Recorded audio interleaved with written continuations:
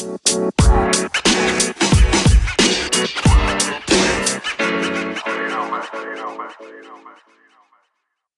are many ways of creating cosplay details that really stand out and highlight the whole costume structure.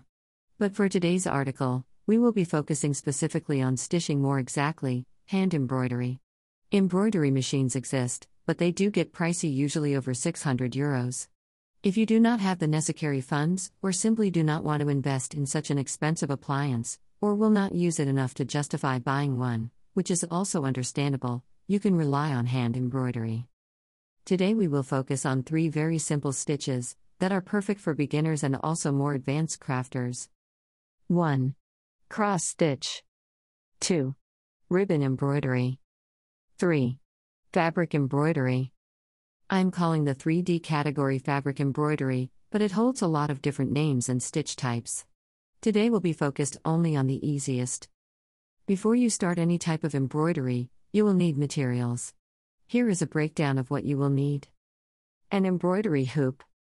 Fabric, either the base fabric of a garment or Aida cloth. Thread, of the colors of your choice. Ribbon. An embroidery needle. Hoops. Hoops are used to maintain the fabric you are using stretched at all times and prevent a distortion. There are many different sizes and materials, and having a few ones from a small to an arm-sized hoop is always a good idea. They look like this. Photo by Dominica Rose Clay on Pexels.com. There are small screws on the bottom part that allow you to separate both parts of the hoop and bind the fabric between the circles, to then tighten the screw and prevent the fabric from moving. The wooden hoops, in general, provide a better resistance to slipping, but might damage your fabric more. For very light fabrics like silk, I would recommend plastic hoops, as for cotton or wool a wooden hoop is perfectly fine. Fabric. You can use a big variety of fabrics for embroidery, but they have to be resistant to the tear and passing of a needle and a thread over and over. Your best bet, as a beginner, is a solid color cotton. The tear will be minimal and the hoop's grip on cotton will always be excellent. Photo by Digital Bugoo on Pexels.com. Cotton picture comes from madeinchina.com. For more advanced crafters, silk, velvet, high-quality satins can work perfectly well.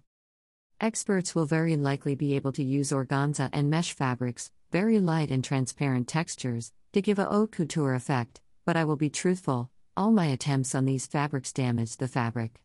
I cannot talk about this right now, because I don't master these techniques yet. For cross-stitching, you will need a very special type of cloth, Aida cloth. Photo by Cottonbro on Pexels.com. That is Aida cloth, a pretty stiff cloth, with holes that are pre-made and will guide you through your work.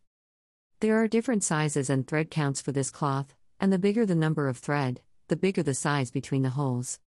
Smaller distance means finer detail, but more time invested in the project, and more stitches required. The stitch size is your choice, and can also depend on the project. Threads. Depending on the project, you have a lot of thread types available to you. The most basic and widely available is DMC cotton thread, and it comes in a huge load of colors.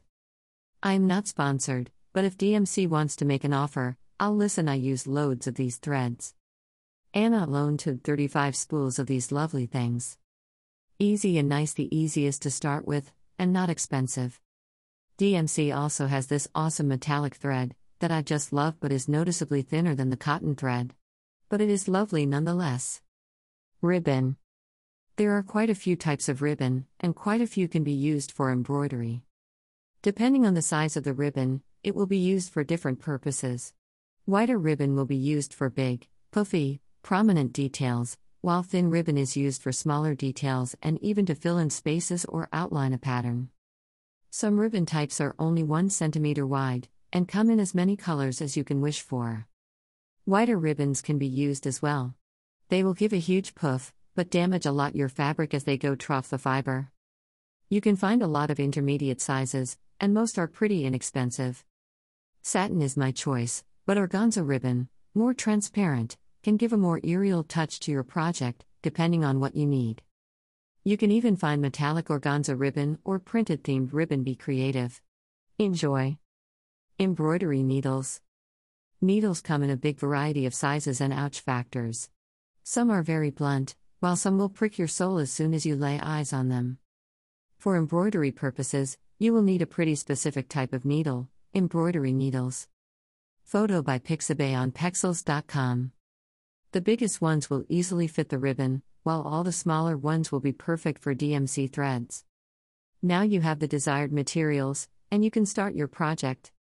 Type 1, Cross Stitch. This kind of embroidery is used to give raised, puffed decorative patches that can be placed on another fabric as a decoration, a bit like commercial appliques. The advantage is that you can entirely personalize the design, and it is very simple for beginners. It is inexpensive, and will not damage your base fabric. It is a separate piece completely. https://journaldsax.com/2016/10/05/Pikachu.de/. I tested the pattern, it's very good. Taking your needle and thread, you will simply thread over from a little fabric hole to another one, close by, and then on the same hole set, but opposed. This will create a little cross pattern, and you will just have to keep doing this until you get the pattern. Easy. Like this. Image credit to the Cross Stitch Guild. Now, use your creativity and make patterns, or get some from the internet. More Pokémon patterns here. Greater than free epic Pokémon generations cross stitch patterns. Type 2, Ribbon Embroidery. This type of embroidery is usually used to create huge textured patterns very fast, mainly flowers. It works very well on big gowns, and gives dimension to a plain fabric. https://www.homegin.co.za/crafts/silkribbon.htm. This is a masterpiece made using big caliber ribbon, 3 cm width or more, with a color change within the ribbon, and smaller caliber, like 8 mm, for the smaller leaf detail. Twisting the ribbon ends and passing it through the fabric has created very organic petal shapes, and it is something that you can replicate at will on big surfaces.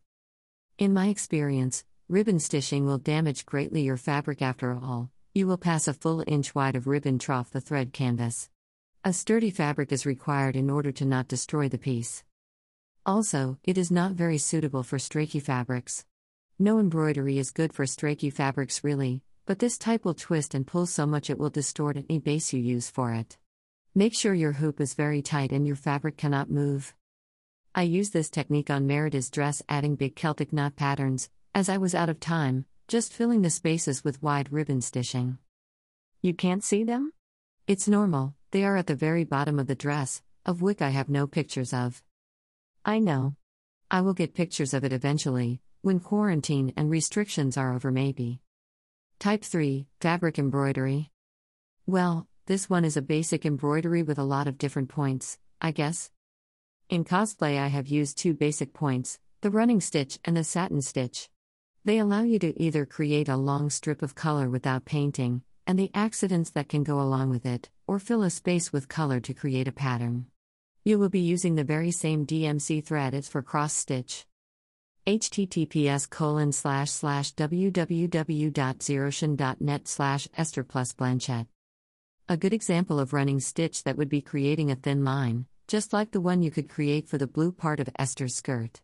It would give a very porcelain-like and delicate effect. Anna used a lot of satin stitch, a stitch that goes from one side to the other, in a very close pattern, and fills up an area. Using the same technique, but stitching lines together, I got a full color block. Both the corset and the skirt have this embroidery stitches. What do you think? Do you like the effect? Personally, I fell in love with the effect that embroidery can give. It's totally worth the time and effort. Tell me, would you be interested in an embroidery step-by-step? If yes, what type? I will do my best to help you all in your lovely projects.